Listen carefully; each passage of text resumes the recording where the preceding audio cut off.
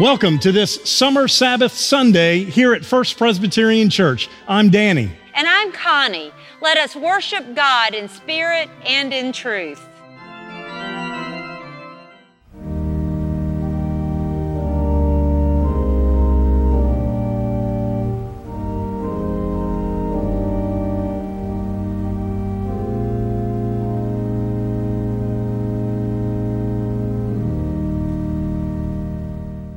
Our first lesson is from Philippians. We are just starting our journey in Philippians. We are in chapter 1, verses 21 through 30. Philippians 1, 21 through 30. Listen. For to me, living is Christ and dying is gain. If I am to live in the flesh, that means fruitful labor for me, and I do not know which I prefer. I am hard-pressed between the two. My desire is to depart and be with Christ, for that is far better. But to remain in the flesh is more necessary for you. Since I am convinced of this, I know that I will remain and continue with all of you for your progress and joy in faith, so that I may share abundantly in your boasting in Jesus Christ when I come to you again. Only live your life in a manner worthy of the gospel of Christ, so that whether I come and see you or am absent and hear about you, I will know that you are standing firm in the one Spirit, striving side by side with the one mind for the faith of the gospel, and are in no way intimidated by your opponents. For them, this is evidence of their destruction, but of your salvation. And this is God's doing.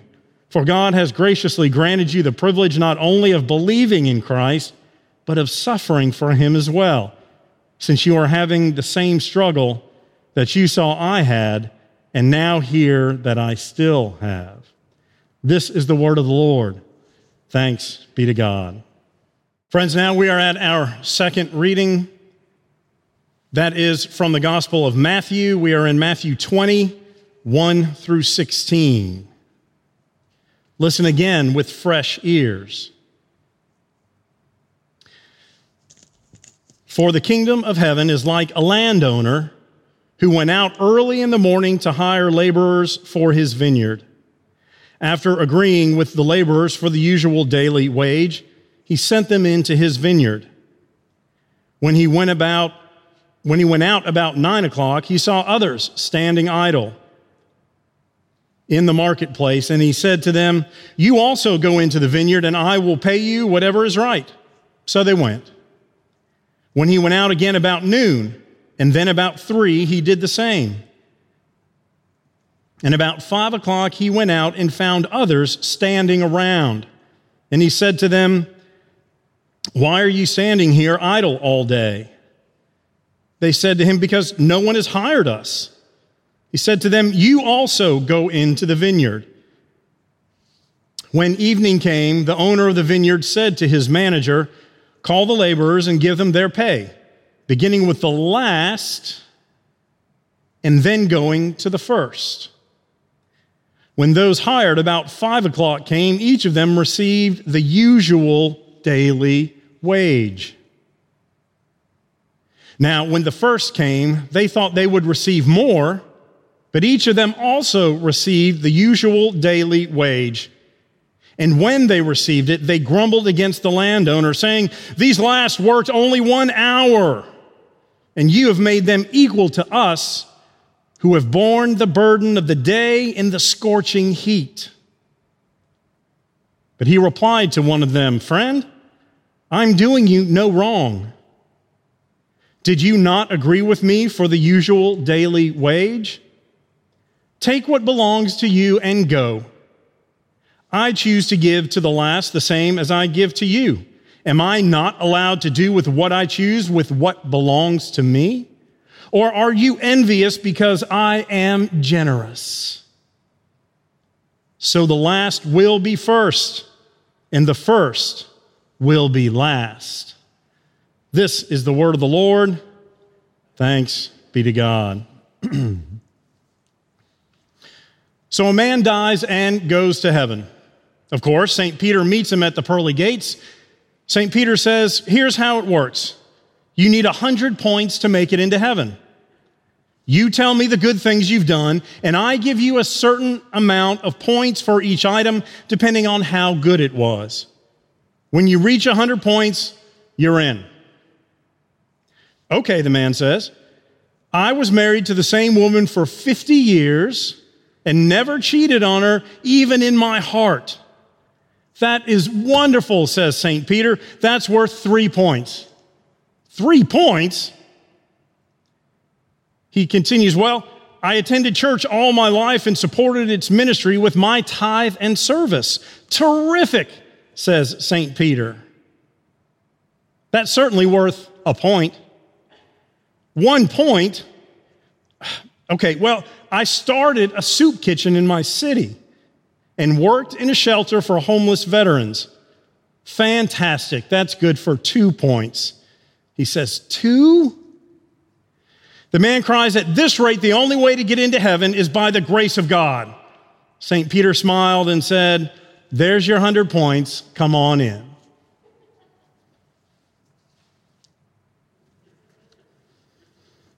So today is about grace. Today is about thinking about how we are welcomed into the kingdom of God, both in this life and the next. Is it through the work that we do? Is it through the relationships that we have? How is it that we earn our way, or can we not? So let's take a look at our passage. We're in Matthew 20, and so we're at the very tail end of Jesus' earthly ministry. In chapter 21, the next verse in Matthew is what we call the triumphal entry or Palm Sunday.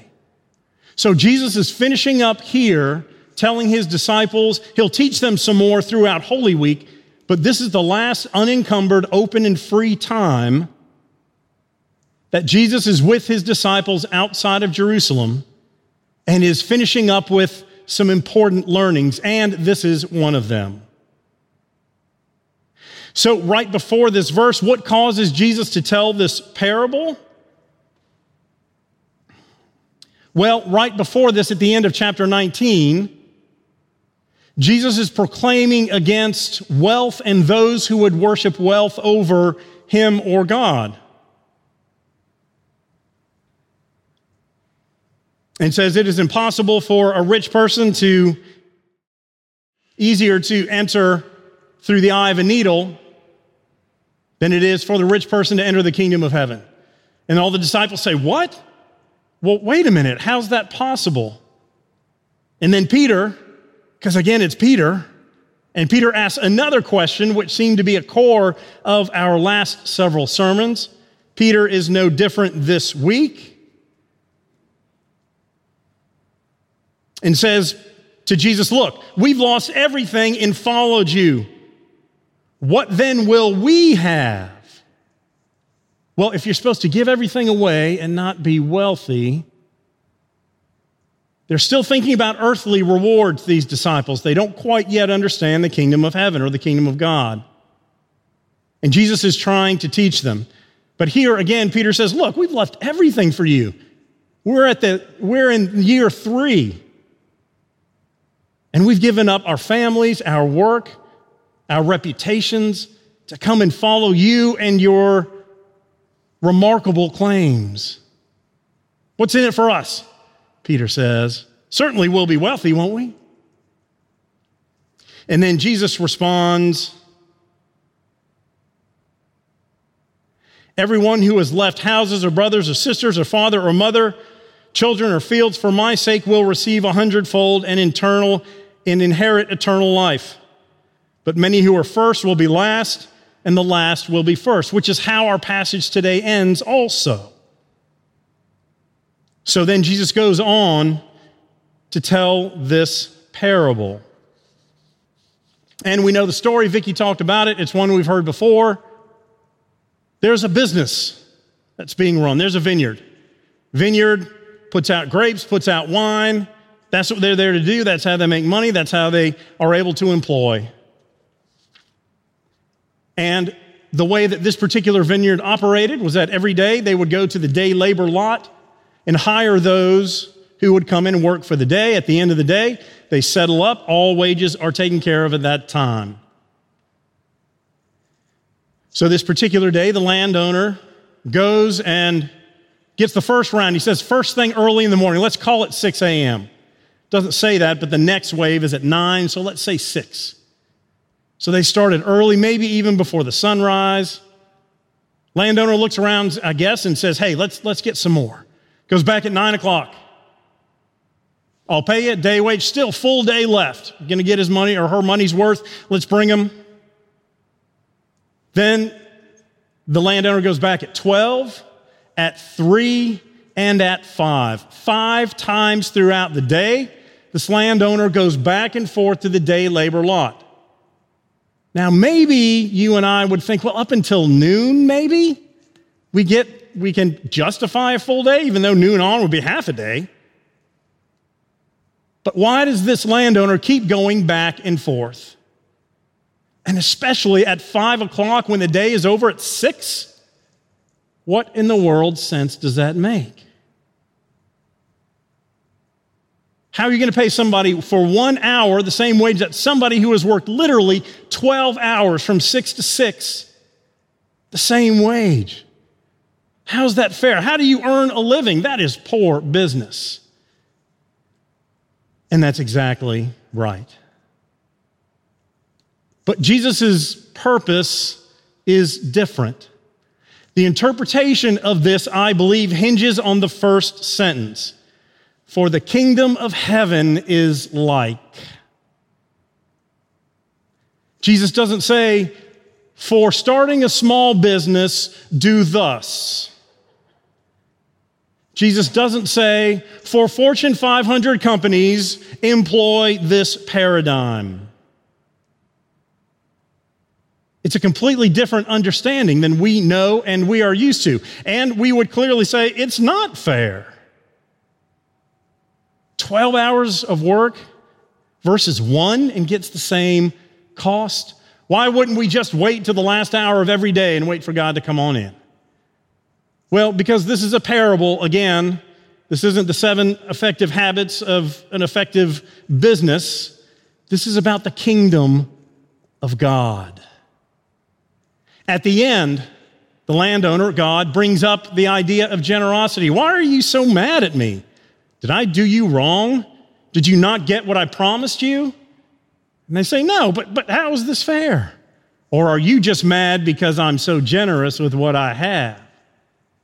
And one of Vicky's questions is right. Does that seem so generous if you've been working for 11 hours? Somebody comes in, does an hour, and they're done, and they get the same wage? Does it seem so generous to you if you're one of those workers? But again, this isn't about a business. It's not saying you should pay all your employees, especially those that come in for the last hour of the day. It's about the kingdom of heaven on earth now and the kingdom to come. It is about God's generosity. Why? Because the big picture is it's not about the product of the vineyard. It's not about how many grapes are produced. It's not about how much delicious, yummy God wine is produced from this vineyard. It is about how many workers God can invite to the field to work. We are the workers, friends.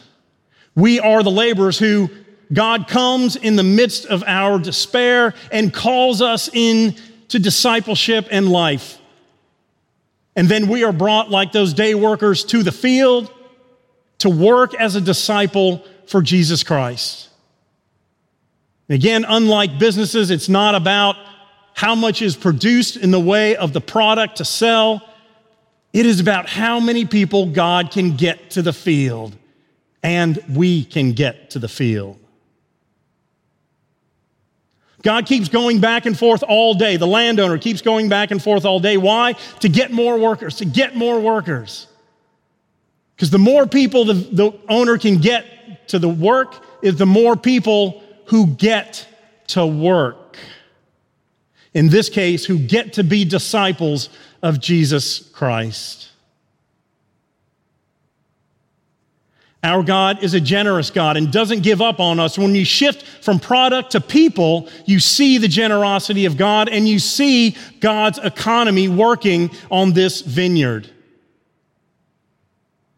God wants as many people to come in as many ways, with as many backgrounds, with as many good and poor decisions, from as many contexts, from as much brokenness and healing, from as much joy and as much sorrow as God can bring.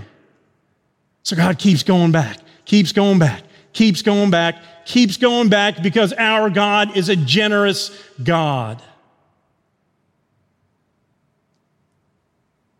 If we look at this as a life of faith, we can say, well, why don't we just wait till the end?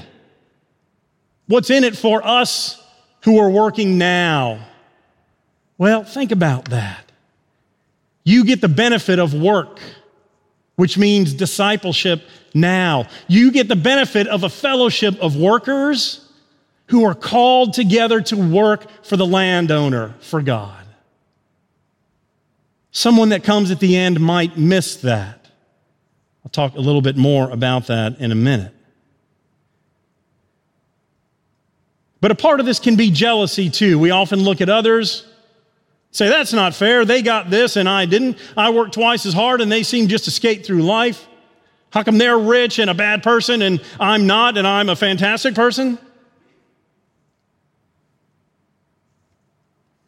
When we judge others and we cry unfair, as one commentator says, we miss the irony of calling our fellow laborers undeserving, because we live under the illusion that we deserve all of the privileges that we have, and it's from our direct product and not in partnership with God. And from a place of privilege, which is first place, it is impossible to see the way God arranges the world. No wonder the first shall be last. It appears to be the best position to see the true generosity of God from the last place, because that's where generosity is appreciated and needed and sought. Well, wait. I was baptized as an infant. My first word as a child was bow, as in rainbow. And that was painted on the wall in the Sunday school classroom of my earliest memory. And I've been in ever since as a Christian. I should definitely be paid the full amount in God's kingdom. Well, what about the youth whose family never went to church but came with a friend, started to learn and grow, and came to faith? They came later in their journey. Should they be denied? What about the college student whose family never talked about faith or who openly denied the existence of God, but was invited to a campus fellowship group, who then learned and grew and came to faith? They came even later. Should they be denied?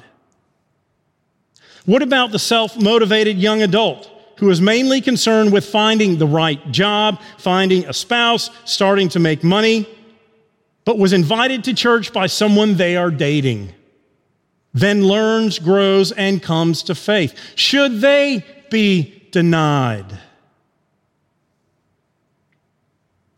What about the married couple that is moving from a smaller apartment to a bigger apartment or a house? They're trying to find meaning, friendship with others, climb that ladder, and faith was always somewhere down the list. Until they started attending the young couples gatherings at church, they learned, they grew, they came to faith. Should they be denied because they came later? What about adults with young children? They are striving to keep their head above water, figuring out how to raise those blessed little ones and each other. Diapers, feeding, filling the time with productive playing, relationships, and learning. Sunday is one of the few days to sleep in. But then they volunteer at a shelter, and they get to know some people from a local church, and they decide to attend one Sunday. The children love the Sunday school, and together they come to faith. Should they be denied? What about those of us in our 40s and 50s, climbing that ladder, seeking for continued meaning, questioning from time to time job, relationships? acquiring and accumulated for our families and a certain quality of life.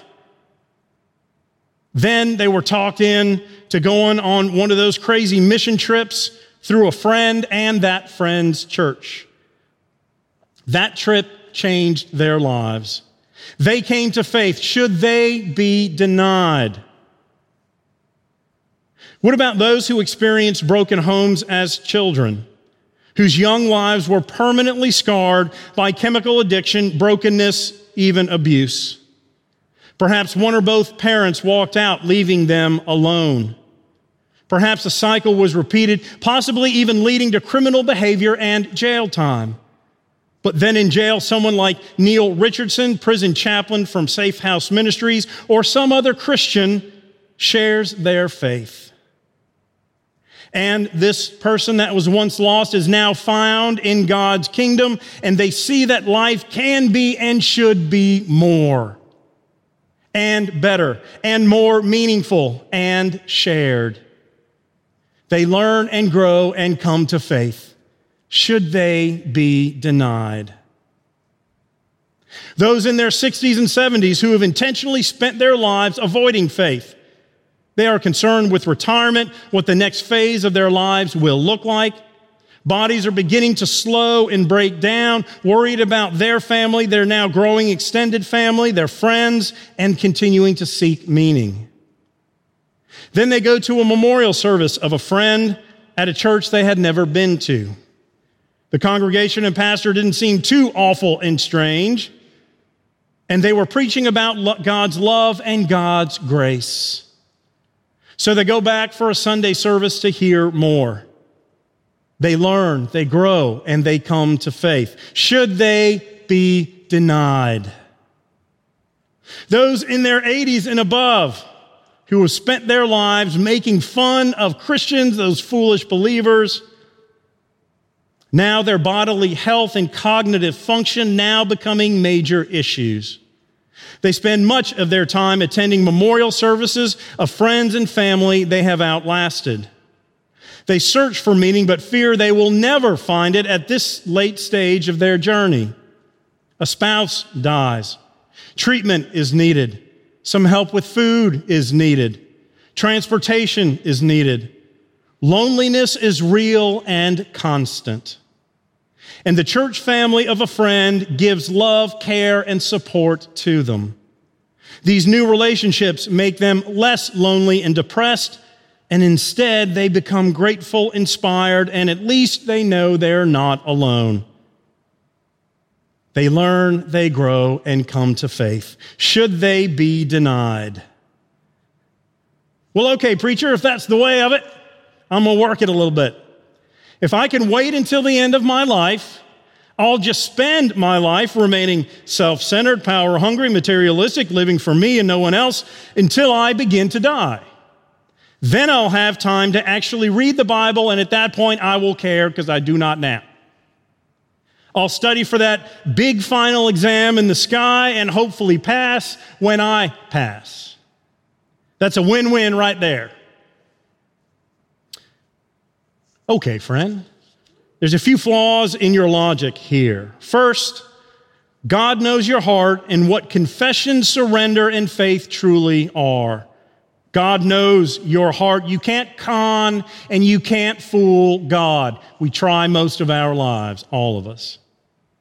What if you need help in the language of faith that you have never spoken, or don't understand what you think you need to understand?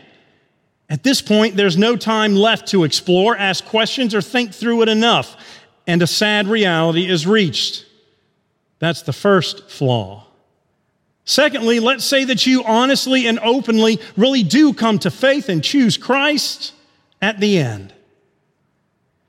You make that decision, you confess, you affirm Christ as your Lord and Savior, and you are honest, truthful, and you do surrender. Then the problem becomes, what has been lost that cannot be regained? A life spent living in a self-centered way is a shallow life of destruction, struggle, broken relationships, and is often empty, no matter how much money one makes. And you never know when your day will come. You might not have the opportunity to prepare for that big final exam in the sky. Let's say you do have the time. Let's say you're in hospice, you're being treated for disease, but it doesn't look good for you.